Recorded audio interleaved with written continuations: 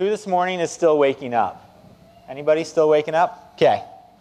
I'll try to bring enough energy that it'll hopefully transfer to you because I'm 2 coffees deep. I've been up since 6:30. So we'll see how it goes. But welcome to church this morning. It's good to be here with you. And we're starting a series called What's Up with Christians? Because there's a lot of questions that, if you're really honest, if you're not a Christian, you're looking at Christianity, you're like, what's up with that? This is different than the world around us. And if you are a Christian, at some point you have to wrestle with these questions yourself and go, okay, this is kind of a weird thing to believe. Like, what is the deal with this? How does this work? And so we're going to be hitting on topics like sexuality and hell. And this morning we're going to be talking about suffering and evil. So it's going to be a really lighthearted message this morning. But I think it's going to be good. And it's interesting because when we talk about suffering and evil, it's pretty easy to do that if you just kind of keep it like high level, 40,000 feet in the air. You're like, oh yeah, people down there. Yeah, when somebody goes through something hard like cancer, a little kid has their pet die, or, you know, there's a genocide, like that's hard. That's hard to explain. But then when you're actually in the middle of it, when you personally experience evil and suffering in your life and you face it head on, it becomes very real and a lot more difficult. But I think it's important to be honest with it. So this morning, I'm going to share a little bit of one of my experiences around that really impacted me. Not to make it about me, but hopefully so we can kind of enter into this experience together, that you kind of open up whatever your experiences are and you're ready to have an honest conversation about that, and whether, if there's a God out there, whether that God has something to say, something to do with that. So in my life, probably the hardest experience I had, just one of the hardest experiences I had, one of the hardest seasons I had, started in October of 2019. And it started really in not a terrible way. In October of 2019, I was working as a youth pastor, so I'd work with teenagers and do programs for them. I came home from a youth group night, and it's like, 10 o'clock at night or whatever. I get home to the basement suite that my wife and I lived in Surrey at the time, and I get home, and she's still up, and she's written like a cute little card for me, and she hands me this card, and I look at it, I'm like, oh, this is cute. Like, there's underwear hanging on a clothesline that she'd drawn. I was like, this is really cute. Nice. And I go in to look at it, she's like, Michael, look at it again, look a little closer. I was like, okay, interesting. And I look, and on the clothesline, there's like some boxers, and there's some brown panties. I don't know if we're allowed to say that in church, but it was on there. And then there's a diaper shirt. There's a little onesie. And I was like, oh my goodness, I get it. And I was so excited. Because up to that point, like, I'd known for a long time that at some point in my life I wanted to be a dad. And I was really looking forward to that. And I was excited for it. And it was pretty amazing, like, going, okay, I don't know if I'm ready, but I'm excited. And so we start getting ready for having our first baby and start learning all the stuff you need to have a baby, and all this. There's just so much stuff. I was like, our basement suite is starting to feel very cramped, not with the baby, but just with the stuff for the baby. And we found out in October, so coming up to Christmas, like, I think we told my parents at American Thanksgiving down in the States, and then we got to tell her family at Christmas. And then in January, we come back from visiting her family in Edmonton, and we went for an ultrasound. And you do the ultrasound, and sometimes it takes a little time to find the heartbeat. But at this ultrasound, they couldn't. And it's just horrible when you see them go and get the lab tech goes and gets the person in charge to come and talk to you. And we found that we lost our baby at 17 weeks.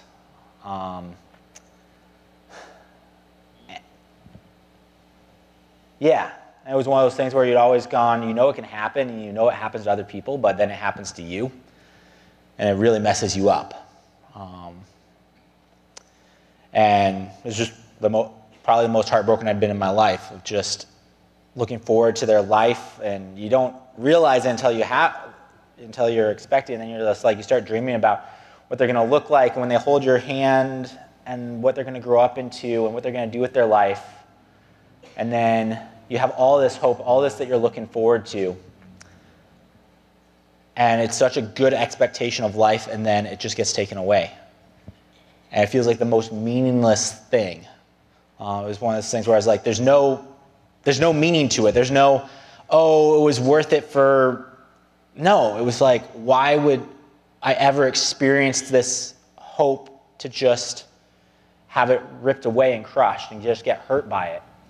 So, anyways, we're going through that grief and dealing with the process after that, which is incredibly hard.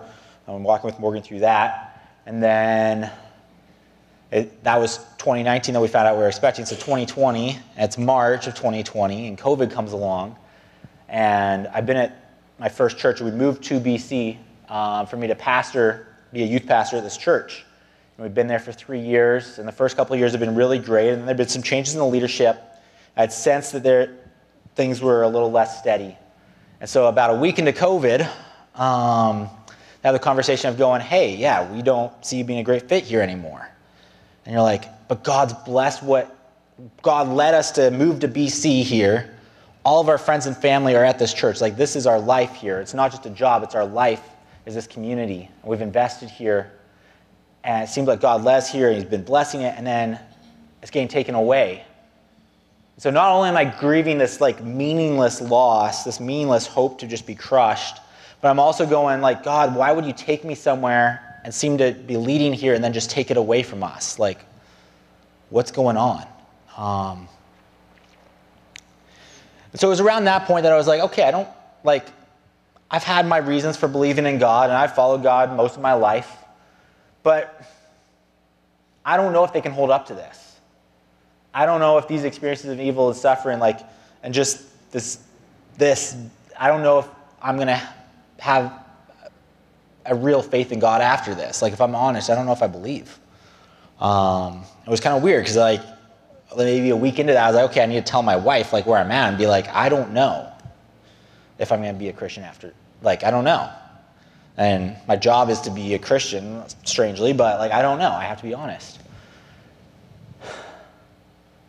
And I'm not sharing this story because this is about me. I'm sharing this story because as much as when I was in the middle of it, I felt like I had an extraordinarily difficult experience. It's incredibly common. We try to forget about it, we try to ignore it, but I think one of the most human things in life is to have those experiences, see evil pop up, see suffering come up in life, and just go, this doesn't make sense, I don't get it. And we try to work around it, we try to forget about it. We go, cancer happens to old people and I'm not old yet. Or this happens to those people but not me. People starve to death in that country, but I'm never going to not have groceries in my cupboard, and then you do. And then you go, okay, well, why is God not providing for me? And in our life, it's really interesting because there's so many moments of incredible good and incredible joy, and we can associate that with such a good, loving God.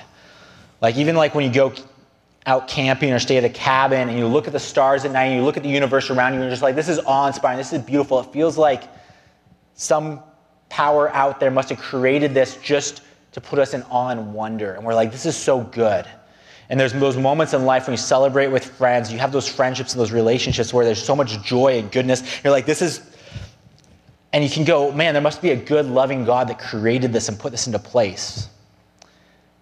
And then you have this tension with evil and suffering that comes up in life. And you go, what do we do with this? And you'd think maybe the Bible, if it's a book about God, would just talk about how good and loving God is and be like, yeah, that evil, that's not really a problem. But when we start looking through the Bible, it's interesting because you start at the very beginning of the Bible. There's the book of Genesis. It describes God creating the universe. And creating the universe, and this universe, things were a little bit different There were no blackberries with thorns on them. There was no animals trying to eat you, no coyotes attacking you, if you know what's going on in our town lately. But the animals were all gentle and tame, and work was pleasant and good, and you had babies with no labor pains. Giving birth was actually a fun experience, which, who knows, yeah, a painless experience. And there was no death. There was just life. And God created this amazing universe with humans at the center of it. It said, I created this for you to live good lives, to work and do good work and take joy in it and take joy in your relationship with each other and with me. And God would go for morning walks with humans. It was great, and that's chapter 1. But by chapter 3, pain and suffering has already entered the world. Humans have said, yeah, that sounds great, God, your plan is awesome, but we want to try to see if we can figure out how to do this ourselves in a better way. And that choice brought pain and death and suffering into the world. It brought pain in having babies. It brought death and cancer, destruction, decay. It brought conflict between people and nature. And so there's already this tension between God's good gift and evil and suffering. And you go, okay, so what happens next? And you jump forward in the Bible, and there's a book called Psalms, which is a bunch of songs that people wrote about God about 3,000 years ago-ish, give or take. And in these songs, you're like, oh, it's great. Kind of like the songs we just sang earlier where it's like, God is so good. He's so faithful. Everything he does is so good, and he's so loving and kind for us. But then there's also some songs like Psalm 89, which we talked about this summer when we did a message, Liar, Liar, Pants on Fire, where the songwriter writes a song being like, God, you promised this, you promised that, you promised you'd protect us, you promised you'd take care of us, you promised you'd never leave us. And right now you've left us. We've been conquered by another nation. We're being oppressed. We're being abused. God, I'm pretty sure you're a liar. What the heck? Which you've never probably thought that. You never had an experience in your life where you looked at God and you're like, God, I'm pretty sure you're a liar. What the heck? I definitely have. And then 2,000 years ago, Jesus came to earth. God sent his son to live as a human, fully God and fully human on earth for 33 years. And as part of his life, he died on a cross, taking the punishment of the sin and death breaking the curse that humans had brought in Genesis 2 and 3. And he said, I've overcome sin and death. I've overcome this destruction. I've overcome the grave. That whole Graves in the Garden song is about that. And you go, okay, so there's not going to be any more sin. There's not going to be any more suffering. There's not going to be any more pain. We're not going to have any more of these horrible experiences in our life, right? And then you look forward, and the first followers of Jesus, in the first 100 years after he lived on earth, they're all in the Roman Empire at the time. And the Roman Empire was based on the emperor, Caesar, having all political power. But to make sure that no power got in the way of him having all political power as they conquered different nations and kind of adopted them into the empire, they said, not only is Caesar like a king, Caesar is also a god. And he's the god. So if we conquer you and your nation and you have your own religion, that's okay as long as you go, Caesar's God over everything.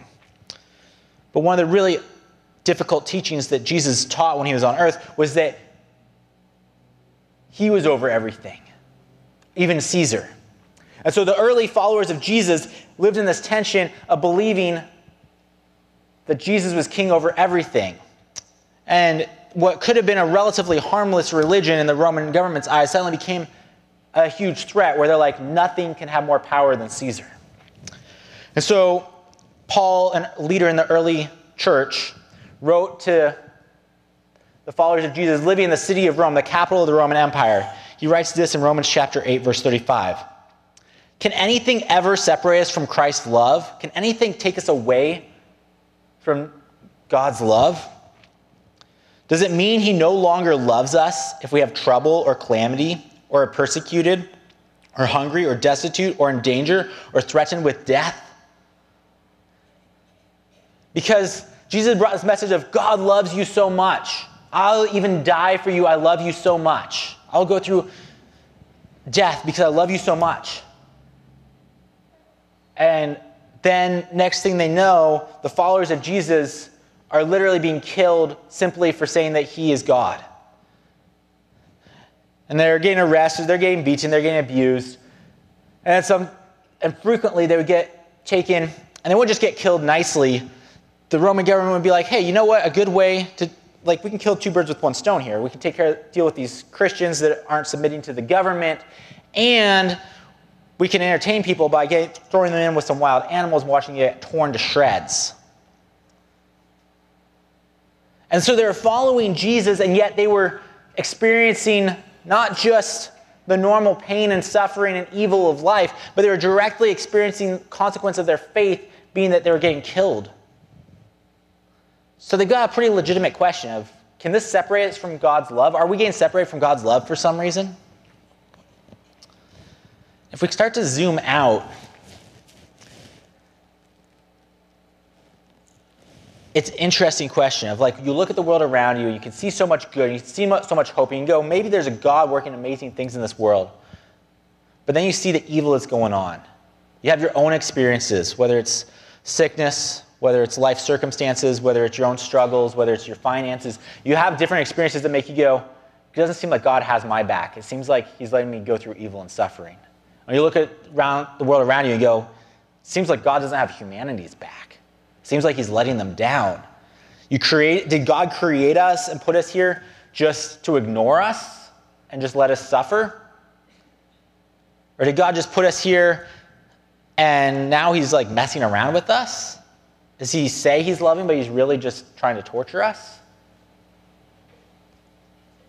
Or maybe God put us here, but maybe doesn't have the power to stop evil and suffering. I've heard that said a lot of times. Or maybe there's something going on in the bigger picture that maybe we aren't seeing. I think it would be good if we're going to come with accusations against this God, which is fair to come with some accusations. I think it's a pretty fair thing to ask these questions. But I think it's fair to look at what he says about himself. So I want to spend some time in Romans chapter 8. We already looked at one passage in this, but this was written by Paul, a leader in the early church, to Christians in the city of Rome. They were going through normal suffering. There's times that they didn't have money to buy food. There's times that you have sickness, and we didn't have modern medicine, so people died a lot more. And they're also being persecuted specifically because of their faith in Jesus. So Romans chapter 8, starting at verse 15. Where did I end up? Okay, I started in the wrong chapter. I went to 9. There we go. This makes more sense. So you've not received a spirit that makes you fearful slaves. Instead, you have received God's Spirit when he adopted you as his own children. Now we call him Abba, Father. And Abba is a random word. Abba was in the original language, and Abba was a word that a small child would use to reference their dad. It's like saying dada. You know when you're a small child and you look up to your parent and you're at the age where you say dada, it's so close, they have so much trust in you. It's saying we're so close to God that he's adopted us as his kids if we choose to be followers of him and let him adopt us. We can be so close to him that we call him Dada, Father.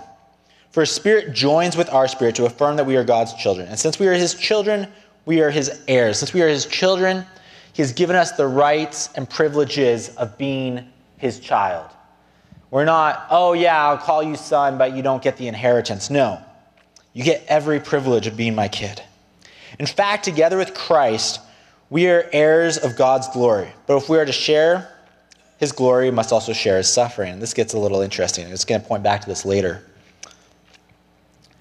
And so Paul says this to the followers of Jesus in Rome. Yet what we suffer now is nothing compared to the glory he will reveal to us later. What we suffer now, what we suffer in our 60 to 100 years here on earth, is actually nothing compared to what's going to come. It can't compare to what's coming. And then he starts to describe this and give us an image of this. For all creation is waiting eagerly for the future day when God will reveal who his children really are. Against its will, all creation was subjected to God's curse. That's saying all creation was subjected to death and suffering and decay because of the choice of humanity. Not because creation chose it, but because humanity chose it for all of creation. But with eager hope, the creation looks forward to the day when it will join God's children in glorious freedom from death and decay. For we know that all creation has been groaning as in the pains of childbirth right up to this present time. And we believers also groan even though we have the Holy Spirit within us as a foretaste of future glory. That's interesting. What he's saying is we have the Holy Spirit, as followers of Jesus, we have the Holy Spirit as a foretaste of future glory. When we experience the Holy Spirit's work in our lives, when God does something supernatural in our lives, and we go, God is so good. He brought healing to a relationship. Maybe he brought healing to my health in a supernatural way. When I prayed, he responded. I saw him being such a good father. It's saying this is just a small taste. This is a sampler. It's like when you go to the ice cream shop and they give you the little spoon. It's saying, hey, here's a taste of what's coming, but you're going to get the whole bucket. And so when we follow Jesus and we start to see God's goodness as he works in this world, we go, this is a foretaste. This is a sampler of what's to come. But at the same time, as we're getting the sampler, we're also in the pains of childbirth. If you ever been close to somebody or you yourself have gone through childbirth, you imagine somebody going through childbirth and you hand them like a little sampler of some ice cream and how they're going to respond to that. They're going to throw it at you, probably. If they're not screaming already, they're going to start screaming at you. It's saying our life here on earth is actually expected to feel like the pains of childbirth. It's expected to be overwhelming pain. And I can't describe that pain because I haven't been through it. I don't plan to be through it. But from what I can pick up, an overwhelming pain and suffering. One that in the moment you can't say this is worth it. If you're like, hey, does this feel worth it? You're like, no! In this moment, this life on earth, when someone close to you dies of cancer or you're walking through your own health problems, do you go, oh man, this feels so worth it? No! It's horrible. When you see meaningless pain and suffering, when you see somebody go through abuse and the way that weighs on you, is it worth it? No. You want to scream out as if in the pains of childbirth. It's not. It's horrible. But saying all creation, particularly humans, our life on this earth is as if we're in the pains of childbirth. For we long for our bodies to be released from sin and suffering. We long for the curse to be broken. We too wait with eager hope for the day when God will give us our full rights as his adopted children. God has adopted us as his kids, and yet our experience right now doesn't feel like it. We get a little bit of the loving Father, and we get a lot of life is just really hard and difficult, and there's evil and suffering in it. And so we look forward to when we experience the full privileges of being the children of God. We are given this hope when we are saved. And jumping forward to verse 28, this is the crux, this is the conclusion of what Paul says. And we know that God causes everything to work together for the good of those who love God and are called according to his purpose for them. And maybe you've heard that. God works all things together for good. If you've ever had somebody say that to you at the wrong moment, you're like, if this is good, then screw God. Or whatever words you want to use. I felt that. When I built up so much hope, I looked forward to the life of my baby. I never got to hold their hand. I was like, if there's a God out there and this is his goodness, then he can whatever himself. When I felt like God had led me to move to a different province, to invest in a community, invest in people for 3 years, and that was his plan for me, and then it felt ripped away. I felt rejected. I was like, if this is your good plan for me, then I don't want any part of that. You're working this for my good? Yeah, right. But when you think about good, I think that image when God says, I'm adopting you as my small child, that You can call me dada. Like, you know when you're teaching a kid to talk and you're just trying to teach them mama and dada? Because they can't even talk yet. They can't even communicate yet. Like, their brains are at like little tiny kid level. And you're like, figure out how to say dada before mama. Right? Right? But you think of their definition of good when they're that size. And I can tell you the definition of good when you're a small child is candy. For some reason, at least if you're my kid, it's mud and filth and sticks and picking up dog poop with your bare hands for some reason because it's fun. Don't ask me why. But anyways. And good definitely does not include nap times or bedtimes, right? And then you think of a parent's definition of good. And a parent's definition of good looks like eating at least a few green vegetables, some balanced nutrition. A parent's definition of good looks like taking baths and some cleanliness and not being sick all the time, hopefully. A parent's definition of good looks like definitely taking your nap on time and maybe even going a little bit extra long so we have a few minutes. Because a parent is looking at the big picture and they're like, I want my kid to grow up to be this amazing, strong child that does amazing things in the world. I want them to grow up and be like me except better. And God created humanity in his image. He says, you're like a small child. You're like me, but you're not there yet. I want you to grow and mature into that. And it's a very imperfect image, but I think it's a good way to start to maybe see what God's saying here. Because before modern science, the odds of a child making it out of childhood were very low. Like, birth was dangerous, being an infant was dangerous, being a kid was dangerous. You often die of these, what we now consider little harmless diseases. But the reason they're little and they're harmless now is because when your baby's just a little baby, you have to take it to the doctor's office and get them their immunizations. And my wife hates it so much that she makes me go with her so I can hold our kid. Because your baby that's up to this point always just, whenever they cry, you show up to comfort them or give them some food or help them fall asleep or give them a toy. Like, you are the joy of their life. They light up when they see you. This child that has so much trust in you, all they've seen is your goodness. You have to hold them while they get stabbed with a needle, and they've never experienced a pain like that. You're like, it's just a needle, but they've never experienced that before. They're like, what is this? And they're looking at you going, why is this happening to me? How could this happen?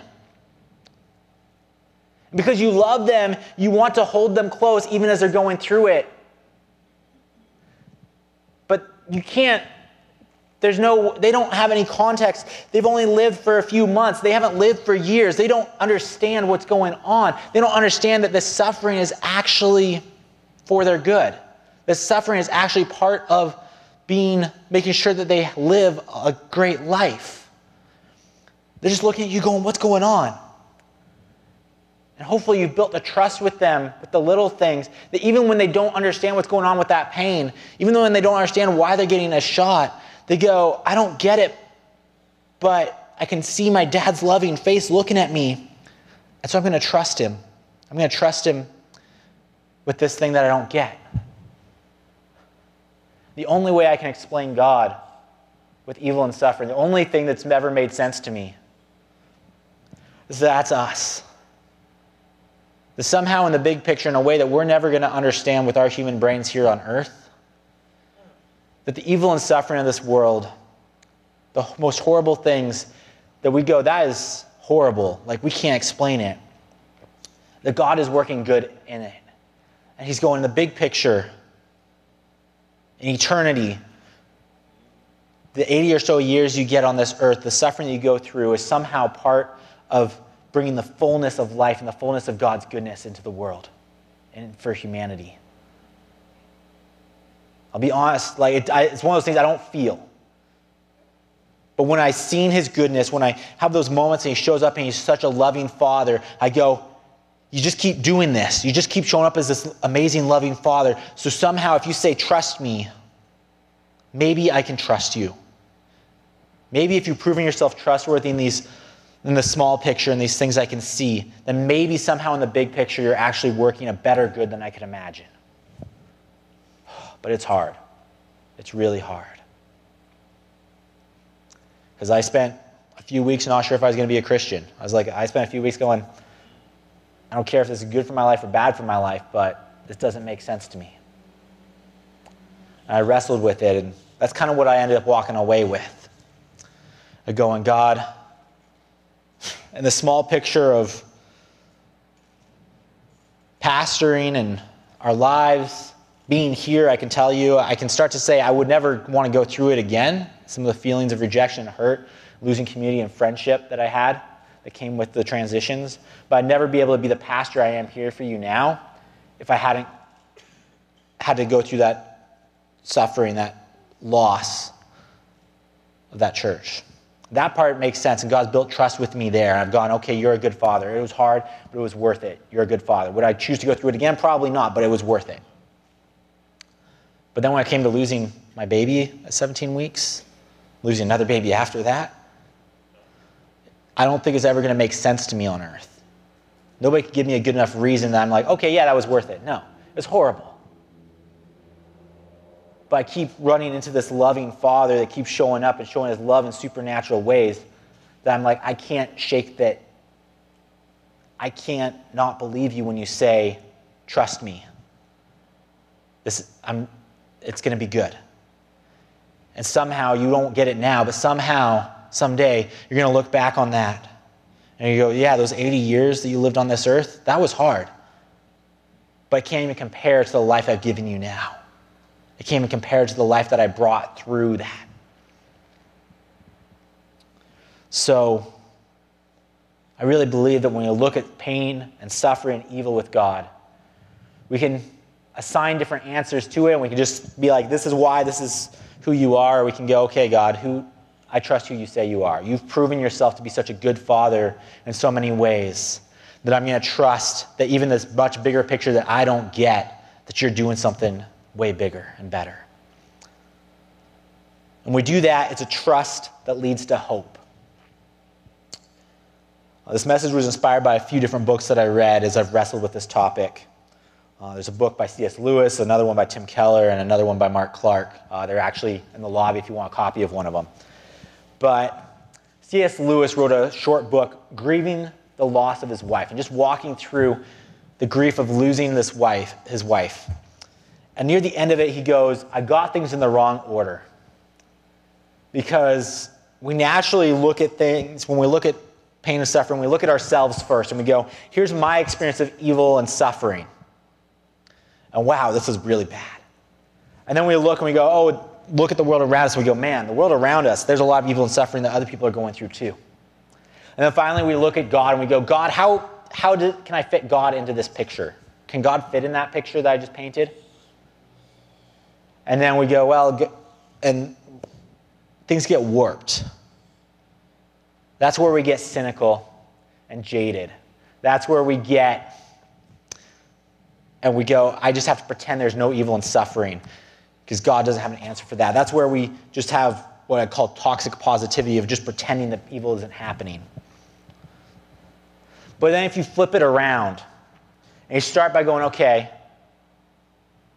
I'm going to look at God first. I'm going to look at his answer first. I'm going to look at what he says first. And how he says, I'm this loving Father, and I'm trying to give you a foretaste. I'm trying to give you opportunities to see in the little things how good I am and how much I love you, so that you can trust me in the big picture and these big things that won't make sense in this life on earth. Then you look out at the evil and the suffering in the world around you, and you go, God is a Father looking with a broken heart that wants to comfort us as we cry, as we go through this.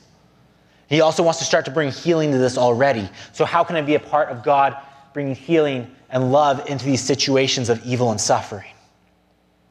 And that leads you to looking at you and going, how can I be a part of it, right? And so if we want self-pity, we look at ourselves, and then we look at the world around us, and then we look at God. If we want hope, if we have a trust that leads us to hope in God, then we look at God first and figure out our trust with him. And then we look at the world around us, and then we look at how we can be a part of what he's doing.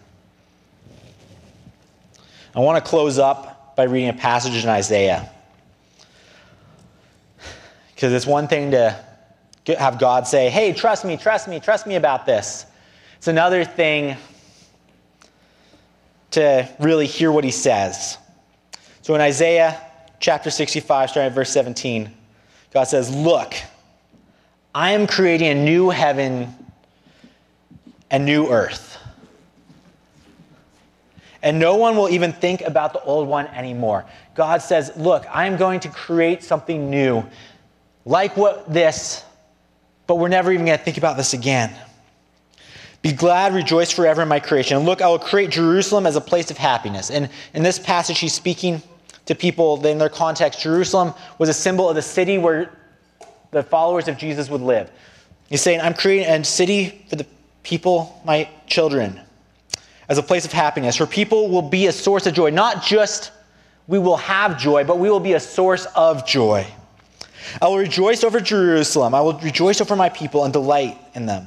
And the sound of weeping and crying will be heard in it no more. I'm creating a future that does not need pain and sorrow and crying and weeping anymore. No longer will babies die when only a few days old. No longer will adults die before they have lived a full life. No longer will we face miscarriage and cancer and death where we know death doesn't belong and it's just evil. No longer will people be considered old at 100. That'll just be the start of life. Only the cursed will die that young. In those days, people will live in the houses they build and eat the fruit of their own vineyards. Unlike the past, invaders will not take their houses and confiscate their vineyards. For my people will live as long as trees, and my chosen ones will have time to enjoy their hard-won gains. We know as humans that we're created to live in a universe where death doesn't win, where there is no more death, there is no more sorrow, where we don't just experience joy, but we bring joy. We're created to live in a universe where work isn't a hard thing we do to get by, but it's actually what we were made to do. They will not work in vain, and their children will not be doomed to misfortune, for they are people blessed by the Lord, and their children too will be blessed. I will answer them before they even call to me. While they are still talking about their needs, I will go ahead and answer their prayers. We won't just get a foretaste of God being a good father, but we will live in the fullness of him being a good father and giving us everything we need before we can even say the words, because he loves us so much. The wolf and the lamb will feed together. We're going back to Genesis 1. We're not in Genesis 3 anymore, where wolves and attack people, but we're in a place where they will feed together. The lion will eat hay like a cow, but the snake that symbolizes death and humanity's curse, will eat dust. It will eat dirt. Because what's dirt? Dirt is death and decay. Death will eat dirt. In those days, no one will be hurt or destroyed on my holy mountain. I, the Lord, have spoken. It's a big ask to have this trust. I don't want to just be like, hey, just pretend that God's good and just fake it till you make it. But I want to encourage you to be honest and go, God, you say you're a good father. You say that you love me. If I'm struggling to believe it, give me a foretaste of your goodness. Give me a foretaste of what it's like to experience your love as a good father, so I can trust you in this experience that doesn't make sense right now. So that we don't live lives of cynicism and being crushed by the sin and the suffering and the brokenness and the death of this world. But instead that we'd actually live lives shaped by hope. Because when we have hope, we live our lives differently. You can give two people the same prison sentence, but when one knows their family's waiting for them and looking forward to them getting out, and the other's been told that their family has all died, the one that their family's all died, they're going to live that prison sentence so differently than those that have hope. The one that has hope is getting ready for that. The one that has hope is going, what can I do to invest in this right now? How can I write letters? And for us, God says, I'm giving you hope. I'm giving you something to trust in me in the small picture so you can trust me with the big picture to be even better. So you don't just go, oh, I'm going to wait for the future. I'm going to wait for God's goodness. But but I want to be a part of God showing his love to this earth right now. I want to participate in that and live with hope. So I'm going to pray for us right now, because this is a lot. God, I know that so many of us, this message has brought out some of the things that we try to ignore, some of those things we try to shove to the back of our mind because it's hard and we don't get it. And they're questions that we're not sure if you can answer, God. Ones that we're scared to bring to you because we just don't know what's going to happen and whether you're going to fail us. But I pray that you show yourself to be such a good, good Father. That we'd feel like small children, that even when we go through painful moments and we don't understand what you're doing in it, that we can look into your eyes and we can say, God, you've been so good to me. You love me so much. I've seen your goodness, so I can trust that in the big picture, you're going to be even better than I can imagine. And that you would empower us to live lives of hope right now, that we look first to you and then to the world around us, and finally, we look at what you can do through us. In your name, amen.